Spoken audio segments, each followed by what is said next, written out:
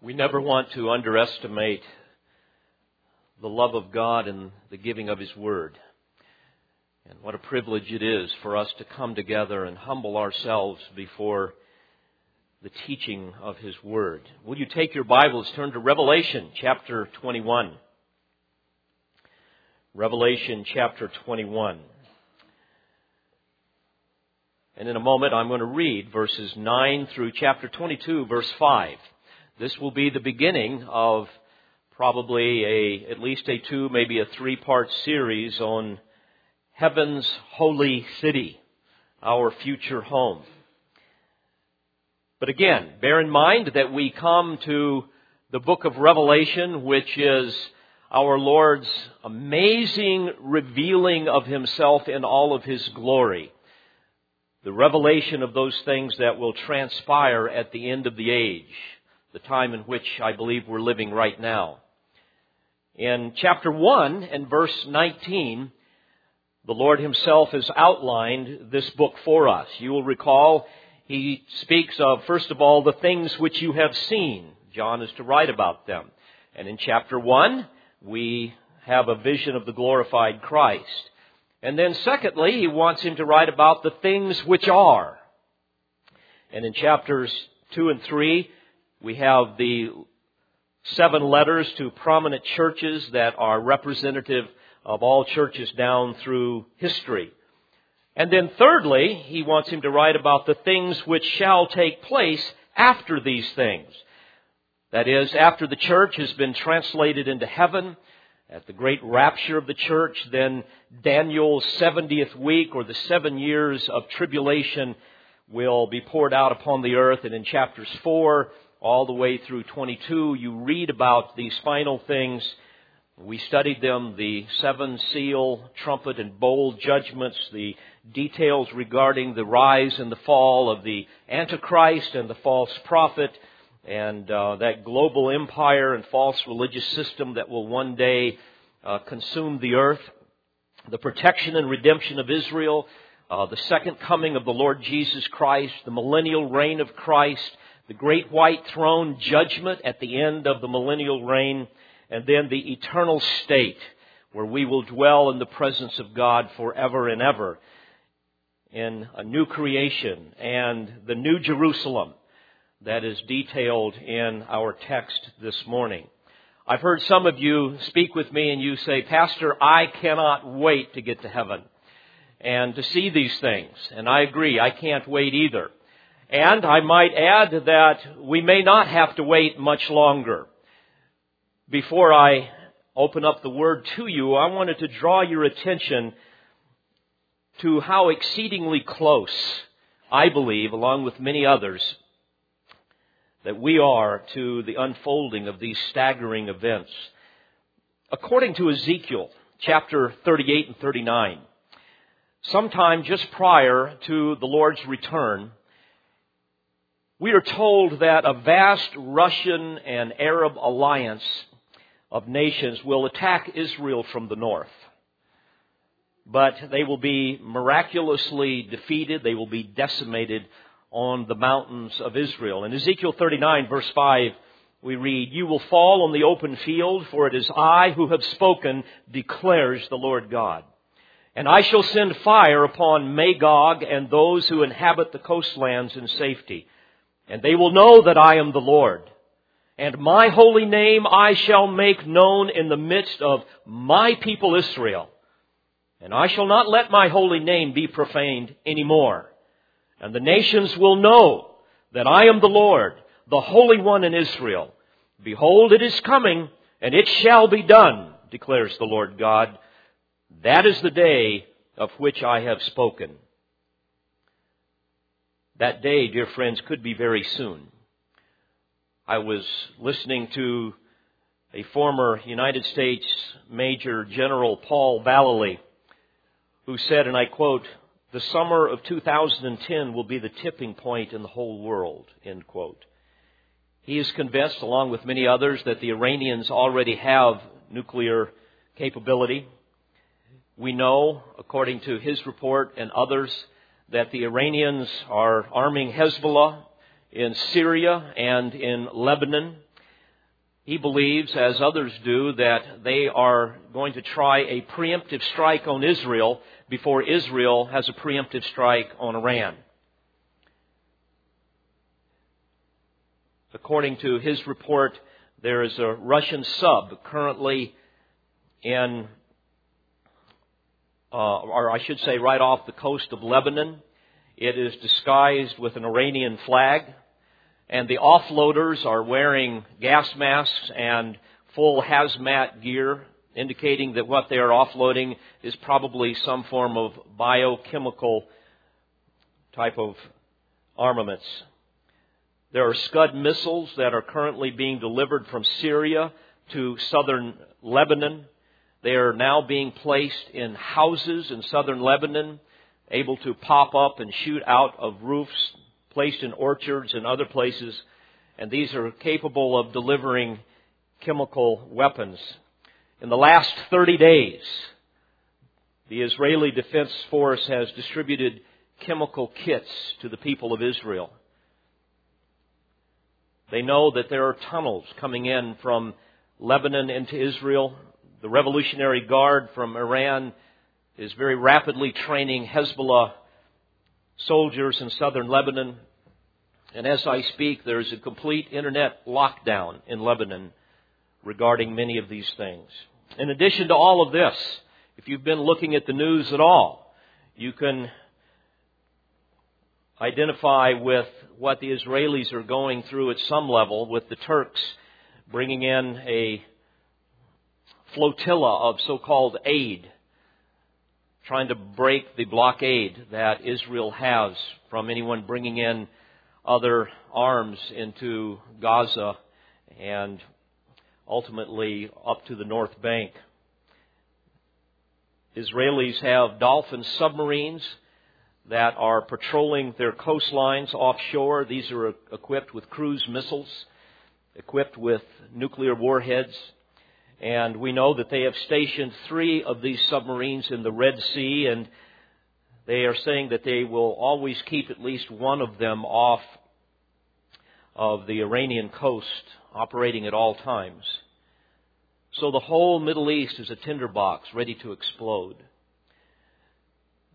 An announcement was made last week from the Rabbinical Council of Judea and Samaria.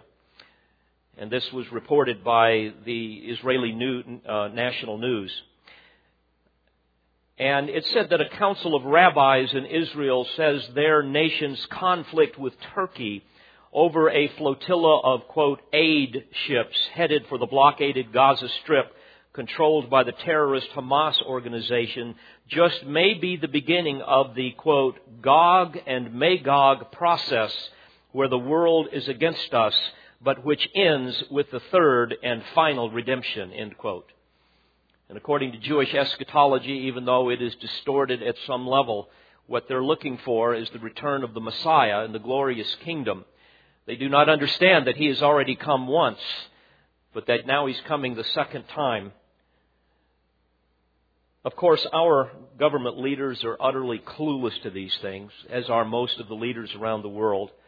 And not surprisingly, we see the Obama administration being more sympathetic to the forces of Islam who are trying to establish a global caliphate than being sympathetic to our Israeli allies. But, beloved, this is all part of God's plan. The constellation of signs, of prophetic signs, all point to a battle. Probably the battle of Gog and Magog that is described in Ezekiel 38 and 39. Now, there has always been much debate as to the timing of these events. As I have gone into in great detail, I believe, as do others, that before the battle of Gog and Magog, the rapture of the church will take place. And that, of course, will decimate the United States. It will leave Israel completely defenseless. At that time, I believe that these forces will attack. And of course, we know God will destroy them. And out of that will rise the Antichrist, who will establish his peace treaty with Israel. And that will inaugurate the tribulation, Daniel's 70th week. Our enemies already recognize the weakness of the United States. Our economy is crumbling all around the world. If you read what others say, they admit that our leadership is utterly incompetent. I was reading some research this last week, and I learned that our national debt has now hit $13 trillion. And what's even more alarming, according to a president of the Federal Reserve, they indicate that the real debt figure is about $104 trillion. $104 trillion if you count all our entitlement programs, including Social Security and Medicare, and obligations including federal pensions. Since 2008, we've seen a startling 135% increase in the money supply.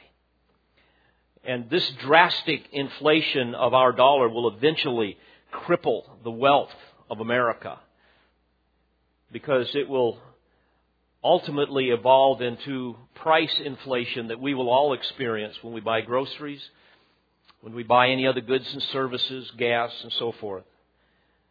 Today, even our enemies are appalled at our rampant spending, our overzealous borrowing, and what many believe to be a planned devaluing of the dollar, which is taking us to the brink of collapse. And of course, the solution that is being proposed is to tax our way out of it. And if you study what is going to happen in December 31st, you will see that our government will impose upon us the greatest tax increase in the history of the world. Dear Christian, all I have to say is you better wake up. You better loosen your grip on the things of the world. We don't know when the Lord is coming, but unless you're absolutely blind and live in a cave someplace, you have to realize that these things are coming together rapidly. Our world is being prepared for the rule of the Antichrist. Israel is surrounded by enemies. They are still in their unbelief. And the United States is staggering around like a drunk in a state of euphoria, thinking everything is wonderful. Everything is well. So let's keep drinking some more. And eventually, and I believe very soon, the United States of America, like a foolish drunk, is going to pass out and fall face down in its own vomit. How sad to see so many Christians today, indifferent to these things, like the first century Pharisees and Sadducees, whom Jesus condemned for their inability to discern the times in which they lived. He said, "Do you know how to discern the appearance of the sky?" He asked them, referring to their ability to basically predict the weather. But he went on to say, "But you cannot discern the signs of the times," in Matthew 16. You know how to read the weather, but you don't realize all of the Old Testament prophecies, and now the kingdom is before you. Your Messiah is here. You're indifferent to all of that. Jesus called them blind guides leading the blind. That's how many of us are today. The disciples in Matthew 24 asked Jesus about the sign of His coming and of the end of the age. And in summary, He said, "Before I return, you will be hearing of wars and rumors of wars. Nations will rise against nation and kingdom against kingdom. And in various places there will be famines and earthquakes. Many false prophets will arise and will mislead many. And because lawlessness is increased, most people's love will grow cold," referring to their phony love for Christ. Beloved, is this not a picture of the world in which we live today? The Apostle Paul tells us in 1 Timothy 4, in verse 1, "The Spirit explicitly says that in latter times some will fall away from the faith, paying attention to deceitful spirits and doctrines of demons." All you need to do is turn on your television and you're going to see the doctrines of demons.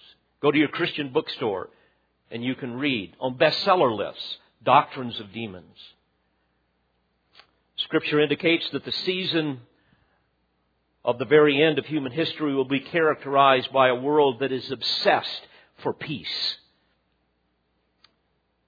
A world that is moving rapidly towards a one-world government, that wants a one-world economic system, that even is passionate about some kind of a one-world ecumenical religious system that will put down all of the rivals, that will somehow do away with all of the things that separate us so that we can all be one big happy people of faith. Is that not what is happening today? Like we have never seen it before. In Ezekiel chapter 34, verses 11 through 31, God predicts that just prior to the Lord's return, He would restore His chosen people to their land, the land that they had been promised. And we've seen that happen back in 1948, when Israel came back to her land. And now she still exists despite unbelievable odds against her. And then, of course, in Ezekiel 38 and 39, we read about these hostile nations that are going to attack Israel from the north. And we see that set out before us today that could happen at any time. Beloved, Jesus is coming soon to snatch away His bridal church and finalize His judgment upon the nations and His covenant people Israel, and ultimately reconcile a remnant of them back unto Himself. He's going to renovate the earth, as we have studied. He's going to establish a glorious millennial kingdom. He's going to judge the unbelieving dead. Then He's going to uncreate the heavens and the earth and create a new heaven and a new earth. And then beyond the remotest regions of our universe, in the third heaven of God's abode, there will descend the crown jewel of heaven, the New Jerusalem, the holy city, a mammoth holy of holies that will contain the glory of the Lord.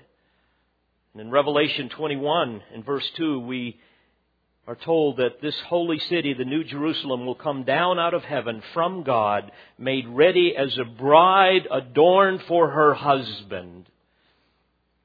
This will be our home. And in verses 9 all the way through chapter 22 and verse 5, we have amazing details of this future home, this New Jerusalem. So let me read this passage of Scripture to you, beginning in Revelation chapter 21, verse 9. And one of the seven angels who had the seven bowls full of the seven last plagues came and spoke with me, saying, "Come here, I shall show you the bride, the wife of the Lamb." And He carried me away in the Spirit to a great and high mountain, and showed me the holy city, Jerusalem, coming down out of heaven from God, having the glory of God. Her brilliance was like a very costly stone, as a stone of crystal clear jasper. It had a great and high wall, with 12 gates, and at the gates 12 angels, and names were written on them, which are those of the 12 tribes of the sons of Israel. There were 3 gates on the east, and 3 gates on the north, and 3 gates on the south, and 3 gates on the west. And the wall of the city had 12 foundation stones, and on them were the 12 names of the 12 apostles of the Lamb. And the one who spoke with me had a gold measuring rod to measure the city, and its gates and its wall. And the city is laid out as a square, and its length is as great as the width. And he measured the city with the rod, 1,500 miles. Its length and width and height are equal. And he measured its wall, 72 yards, according to human measurements, which are also angelic measurements. And the material of the wall was jasper, and the city was pure gold, like clear glass. The foundation stones of the city wall were adorned with every kind of precious stone. The first foundation stone was jasper, the second sapphire, the third chalcedony, the fourth emerald, the fifth sardonyx, the sixth sardius, the seventh chrysolite, the eighth beryl, the ninth topaz, the 10th chrysoprase, the 11th jacinth, the 12th amethyst. And the 12 gates were 12 pearls. Each one of the gates was a single pearl. And the street of the city was pure gold, like transparent glass. And I saw no temple in it, for the Lord God, the Almighty, and the Lamb are its temple. And the city has no need of the sun or of the moon to shine upon it, for the glory of God has illumined it, and its lamp is the Lamb. And the nations shall walk by its light, and the kings of the earth shall bring their glory into it. And in the daytime, for there shall be no night there, its gates shall never be closed. And they shall bring the glory and the honor of the nations into it. And nothing unclean and no one who practices abomination and lying shall ever come into it, but only those whose names are written in the Lamb's book of life. And he showed me a river of the water of life, clear as crystal, coming from the throne of God and of the Lamb. In the middle of its street, and on either side of the river, was the tree of life, bearing 12 kinds of fruit, yielding its fruit every month. And the leaves of the tree were for the healing of the nations. And there shall no longer be any curse. And the throne of God and of the Lamb shall be in it. And his bondservants shall serve him. And they shall see his face. And his name shall be on their foreheads. And there shall no longer be any night. And they shall not have need of the light of lamp nor the light of the sun, because the Lord God shall illumine them, and they shall reign forever and ever. Dear Christian, hang on. Fasten your seatbelts, because we are about to go on the most magnificent, breathtaking, and I love this word, awesome journey that you could possibly imagine. You know, when we go on a vacation, what do we do before we go? Well, we determine our destination, where we're going to go. And we want to see the accommodations. And now we get on the internet and we have these virtual tours and we can pick out the rooms and all of the things that we want to do. And of course also the recreation. We're going to determine all of those things. And even more so if we are planning to move to another state. Beloved, this is going to be the ultimate destination when we go to heaven. Better yet, may I add, this is going to be home. Not a home where it will take us a while to kind of get used to it and to really feel at home. No, this will be a place that when you get there, you will experience something that causes you and me to say, this is home. I've never experienced anything like this.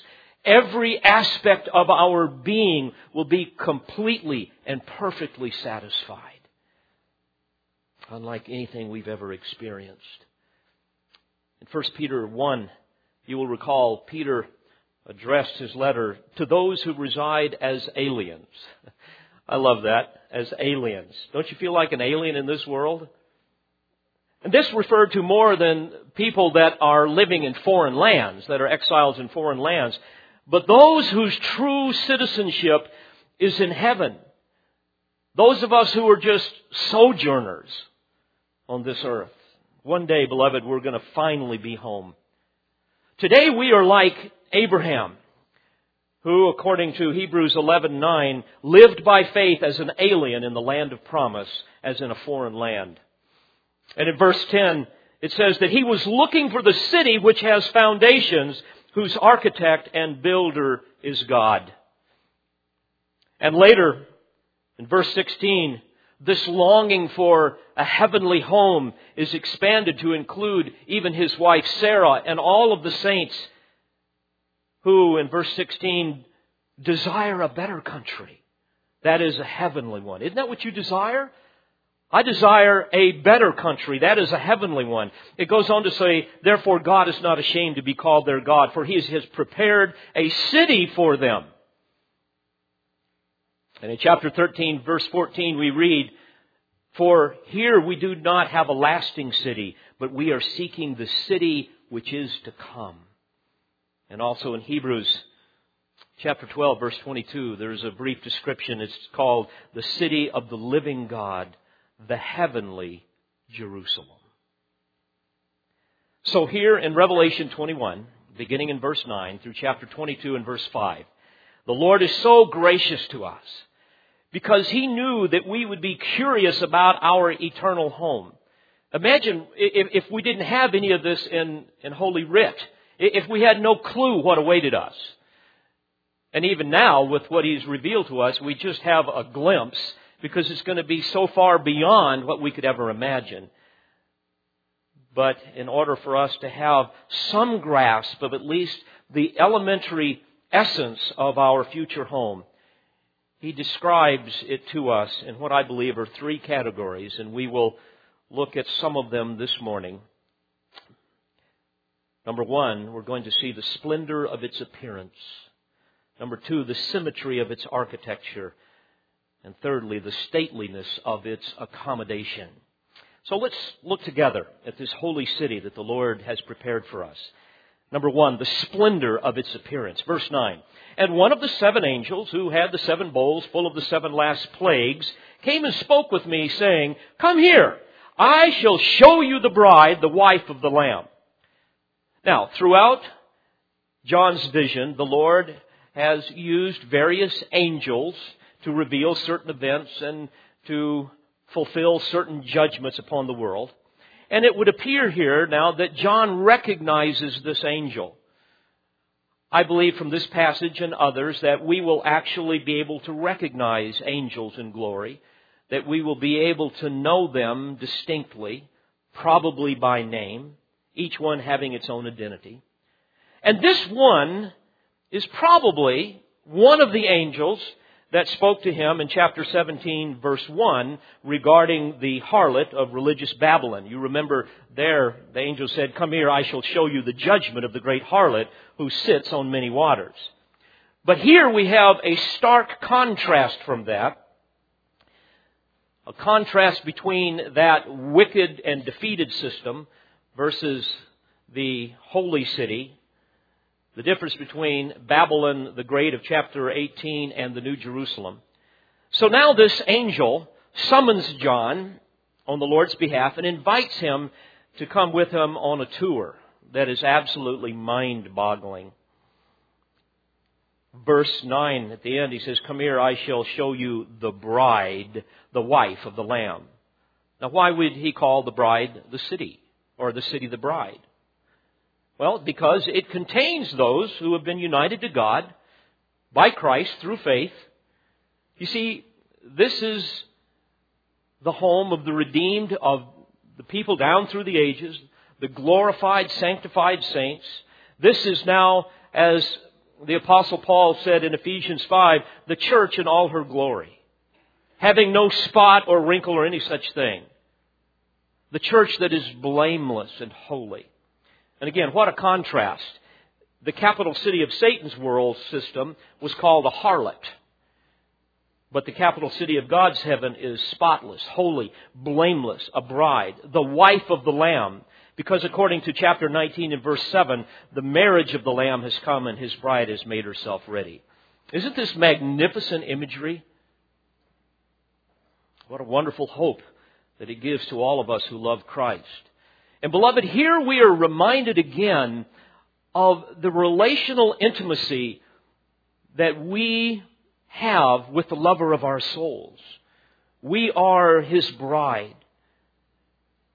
And someday we are going to dwell with Him in unobstructed glory and behold Him face to face. It goes on, verse 10, And He carried me away in the Spirit to a great and high mountain. And He showed me the holy city, Jerusalem, coming down out of heaven from God.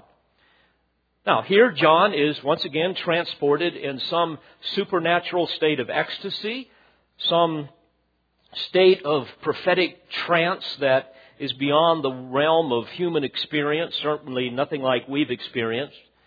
It would have been what Paul experienced in 2 Corinthians 12 when he was taken into the third heaven. But I want you to notice that John here now is taken to a great and high mountain. And here we have yet another contrast to his previous experience in chapter 17, where he was transported not to a great and high mountain, but to the wilderness to behold the religious Babylon. Chapter 17, verse 3, the woman sitting on a scarlet beast full of blasphemous names. So, now, from this supernatural vantage point, John has an unobstructed view to be able to behold the bridal city. And here's where it really gets interesting. And I might add, this is as close as we can get to a internet virtual tour of a city. Here's where we get a virtual tour through the revelation of the Word of God of our future home. A place from which we will come and go and traverse the universe to do God's bidding. So the angel guide here now is going to show him the appearance of this city, its structures, dimensions, materials of its construction, and so forth. All of which I've summarized under the heading, the splendor of its appearance. Now, before we look at these details, I want to jump ahead of the word just a little bit here and remind you of the dimensions of the city so that you will have some perspective. According to verse 16, it's 1,500 miles in a cube. Someone has done the math. That's 2,250,000 square miles. That's a big city. Imagine a city as big as from the tip of Florida to the tip of Maine and as wide as San Francisco over to Kansas City, Missouri in a cube. It's a big city. We're going to get into more of the dimensions of that and an estimate of how much room we will all have the next time we get together. But in verse 10, we see that John sees it coming down out of heaven from God. And verse 11 says, having the glory of God. This must have been absolutely magnificent for him to see. And it's going to be magnificent for us to see one day.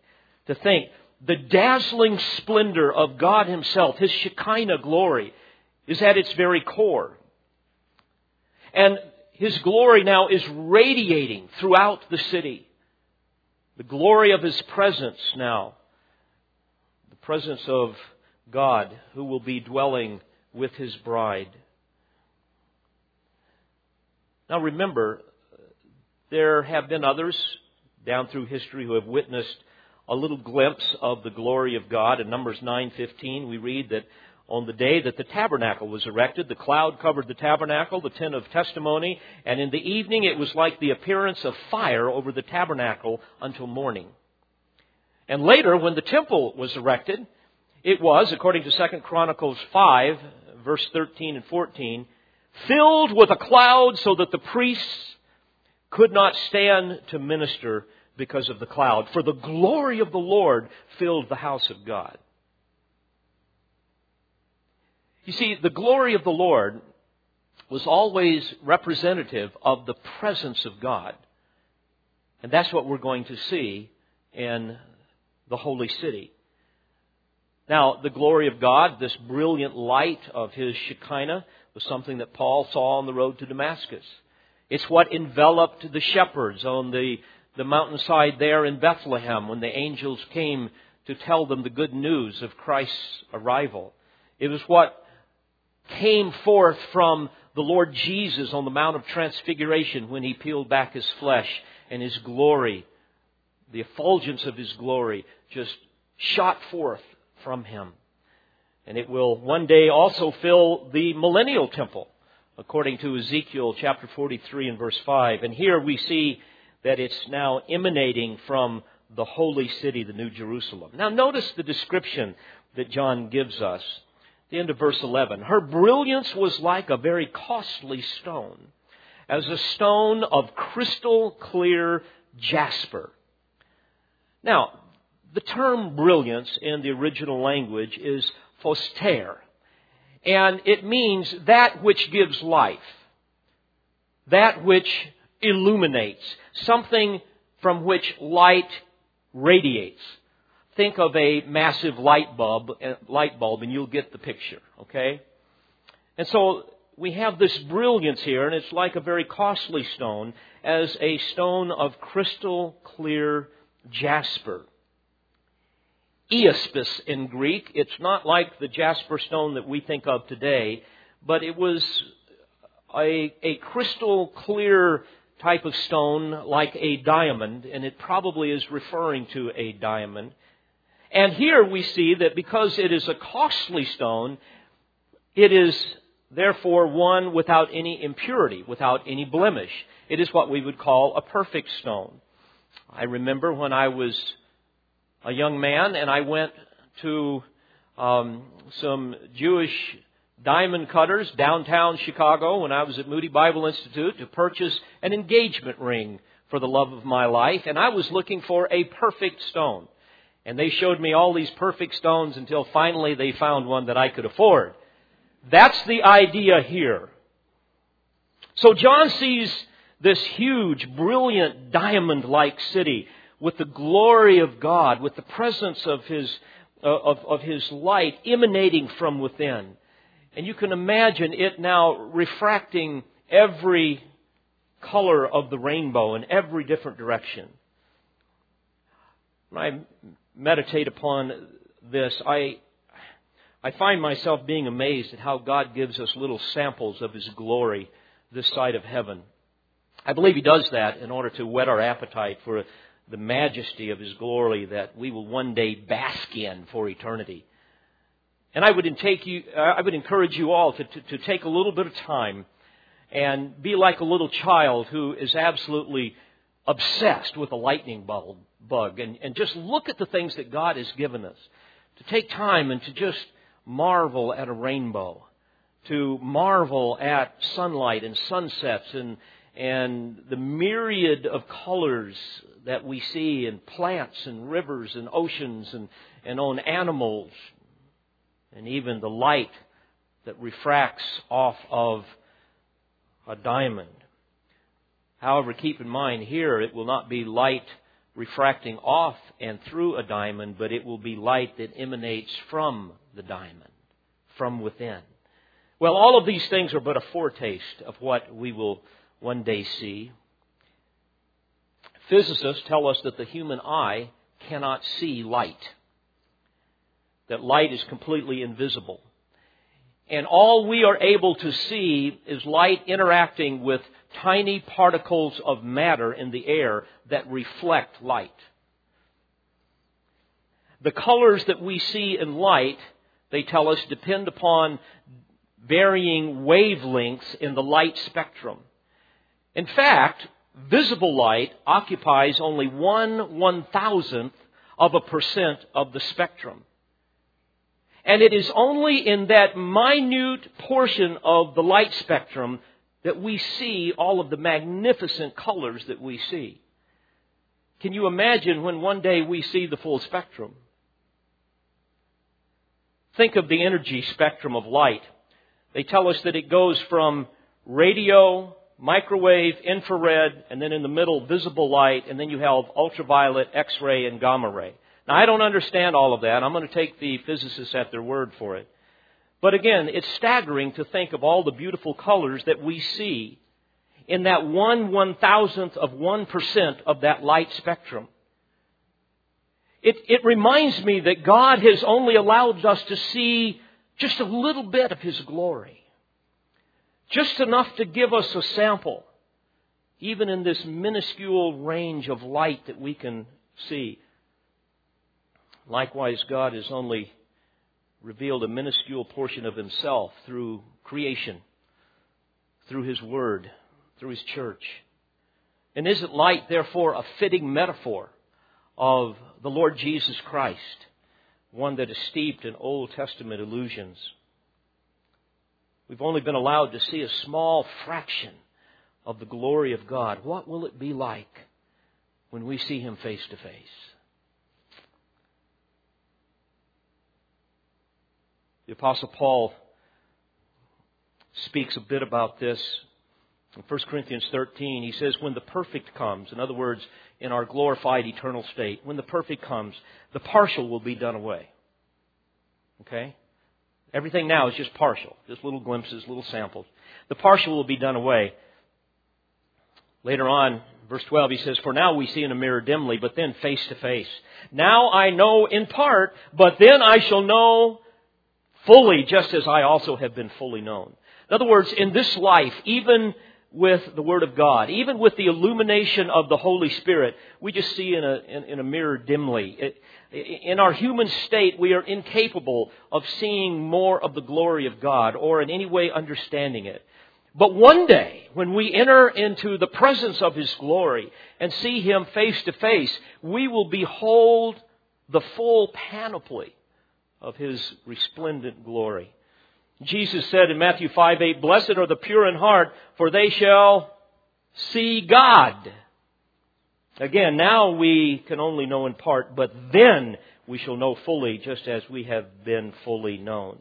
And here John sees the ineffable, dazzling light of the divine presence radiating from within the Holy of Holies, the New Jerusalem, our future home. So here the light of the world, the Lord Jesus, is also the light of heaven. Again, in verse 23 of chapter 21, we read that the city has no need of the sun or of the moon to shine upon it, for the glory of God has illumined it, and its lamp is the Lamb. Who was the Lamb? It was the Lord Jesus.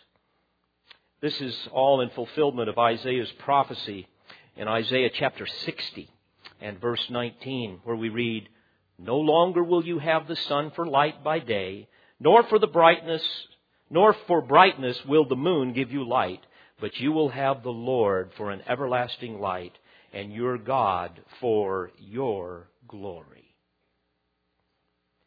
How sad to know that so many today love darkness rather than light.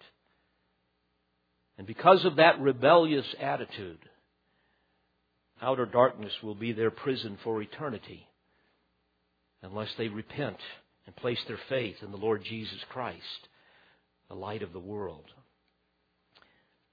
Well, first we see the splendor of its appearance. Secondly, we'll look for a moment at the symmetry of its architecture. Now, may I remind you that Scripture teaches that God is a God of order, not a God of chaos.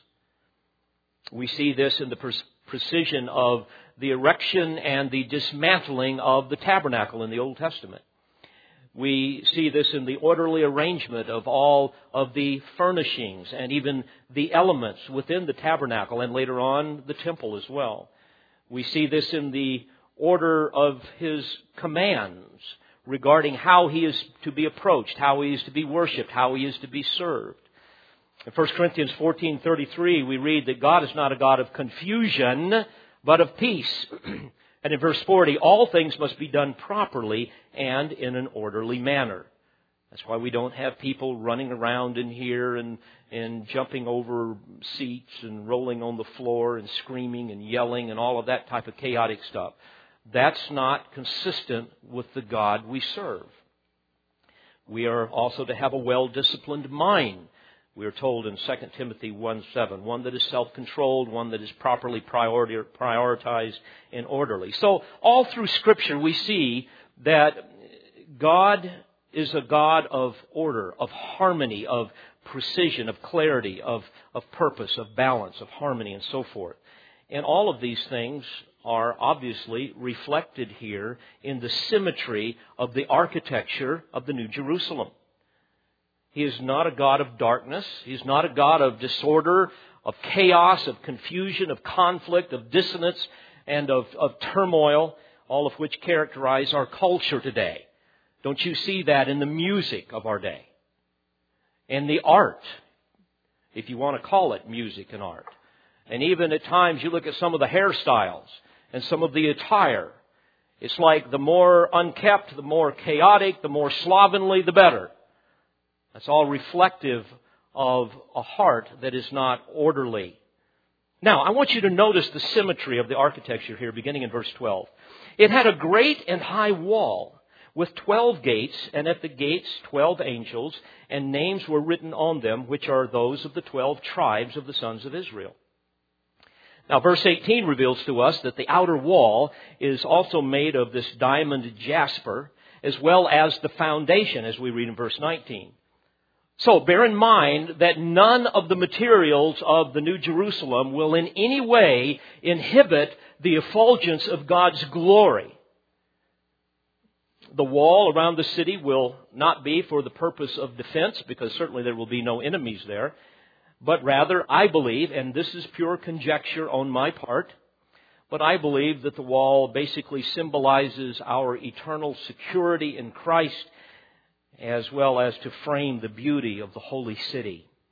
But then John adds in verse 13, there are 3 gates on the east, 3 gates on the north, and 3 gates on the south, and 3 gates on the west. Well, this shouldn't surprise us because this is reminiscent of how the 12 tribes were commanded to arrange their camps around the tabernacle during the days of their sojourn. You can read that, for example, in Numbers chapter 2. There were to be 4 camps of 3 tribes each, stationed on the north, east, south, and west part of the tabernacle, all facing the tabernacle, so that they could see the presence of God emanating from the Holy of Holies and hovering over the tent of meeting. So, the city walls now have these 12 gates, or it could be translated gate towers. Now, before we examine these, let me ask you, what is the purpose of a gate? Well, the purpose of a gate, as anybody knows, is to allow people to go in and out, to allow access. Beloved, this is what we will be doing throughout eternity. I have to pause here for a moment and ask you to abandon those foolish and fleshly notions that would have us believe that somehow we're going to be, can we say it, incarcerated in this city? No, not at all. Not at all. It will somehow descend from heaven and rest upon the newly created earth. It will be our new home, and it will be a place from which we will come and go as we serve God throughout eternity.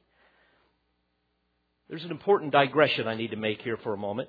I will confess that when I was a young man, I didn't look forward to heaven a whole lot because I didn't like harps that much. I wasn't too impressed with church services. I got kind of bored with choirs, and I kind of saw heaven as just this long, boring church service.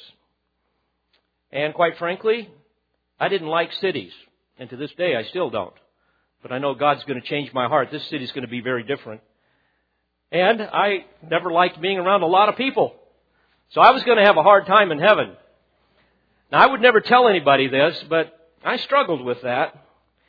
And, frankly, for a young man, streets and gold just didn't impress me much. As I got older, I thought, if you just give me a good horse and a pack string of horses and a remote mountain range, I will be happy. Well, I have to have adventure. I have to have variety. I have to have a challenge. You know what? You probably are the same way. And there was a part of me that said, Lord, I'm sure I don't understand all of this, but I'm not really ready to go yet because after all, I want to get married. I want to have a family. I want to do all of these things in the world. Beloved, that is stupid beyond stupid. That just shows you how little you understand and how little I understood of the glories of heaven.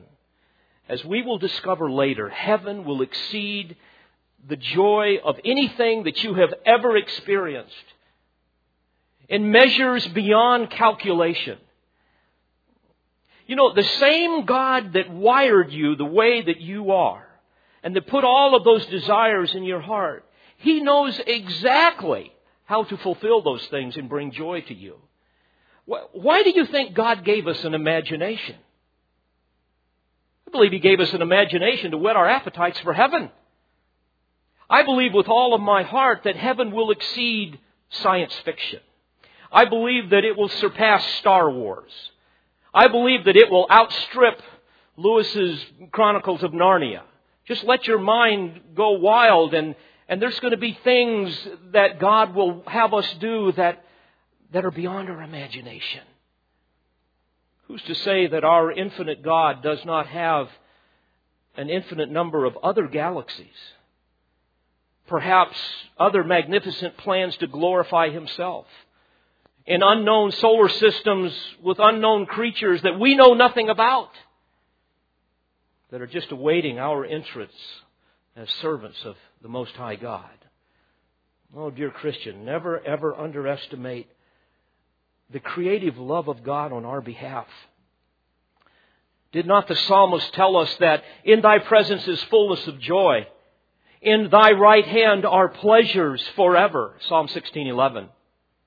Beloved, never underestimate the infinite reaches of our omnipotent God. Never underestimate the the limits of our glorified state to fulfill magnificent purposes that infinitely exceed our puny little preferences. What arrogance to assume that we are the only creatures with whom He has chosen to glorify Himself. Beloved, heaven will be anything but boring. The Apostle Paul in 2 Corinthians 12 was caught up to the third heaven. The text says that he was caught up into paradise and heard inexpressible words which a man is not permitted to speak. Is this not what he had in mind when later on in Romans 8:18 he wrote, I consider that the sufferings of this present time are not worthy to be compared with the glory that is to be revealed to us. Well, with that, we return here to the gates of our heavenly home. Notice again in verse 12, at each gate there is stationed an angel as a watchman, probably reinforcing this idea of our security. Perhaps they will be greeters as well as servants, just like we would have at upscale hotels downtown Chicago or New York, whatever. I can hear them now as I leave. David, have a great adventure today. I don't know, maybe he'll say, David, have a great hunt today. I don't know what they will say. But they will be there. And notice we have, and names were written on them, referring to these gates, which are those of the 12 tribes of the sons of Israel. Now, it's interesting, we know in Ezekiel chapter 48, we learned that the names of the 12 tribes will be individually inscribed upon the gates of the millennial Jerusalem as well. But here we have it in the New Jerusalem of heaven. Now, why would God do this yet again in the New Jerusalem? The answer is quite simple. You see, these inscriptions serve as an eternal memorial to the unique role that His covenant people, the people of national Israel, have played throughout human history in His plan of redemption. This is a memorial to them. In fact, jump over to verse 14. There we read that John sees the wall of the city had 12 foundation stones, and on them were the 12 names of the 12 apostles of the Lamb. You see, here now the church is memorialized. Isn't that fascinating? John MacArthur says, and I quote, those stones commemorate God's covenant relationship with the church, of which the apostles are the foundation, Ephesians 2:20. At the top of each gate was the name of one of the tribes of Israel. At the bottom of each gate was the name of one of the apostles. Thus, the layout of the city's gates pictures God's favor on all His redeemed people, both those under the Old Covenant and those under the New Covenant. End quote.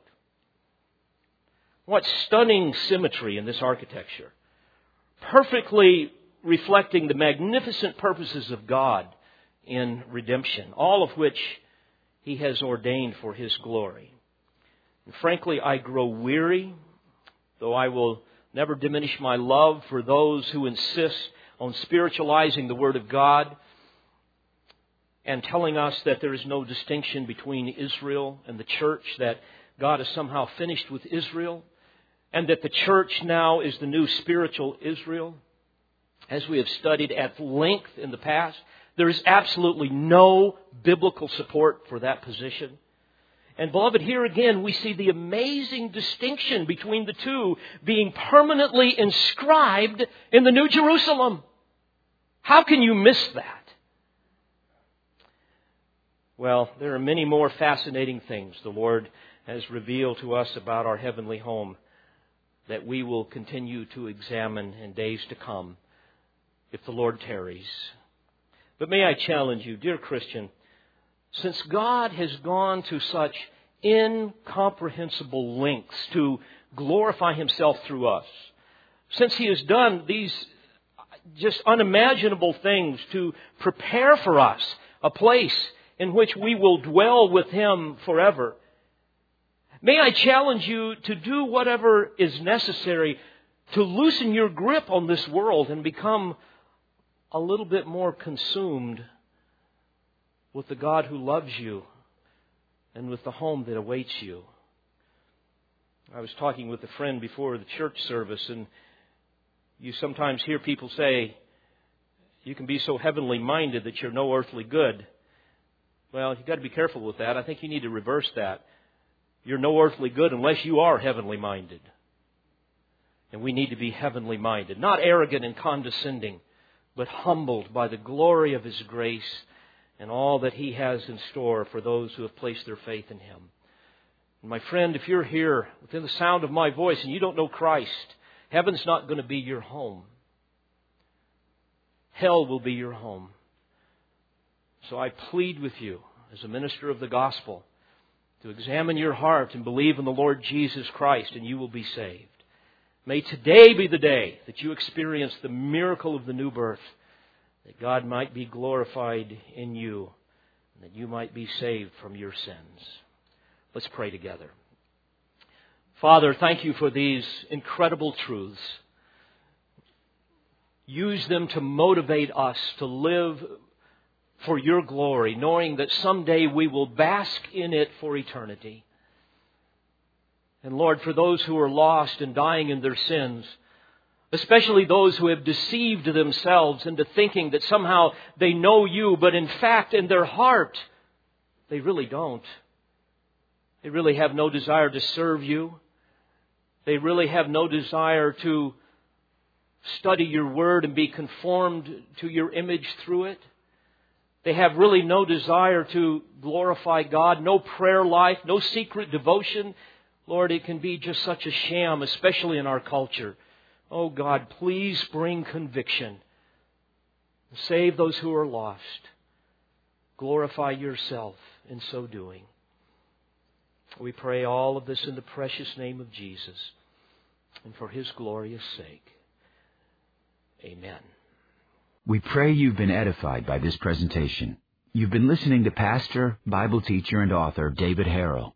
For more information or to order additional tapes or CDs of Pastor Harrell's messages, please visit olivetreeresources.org.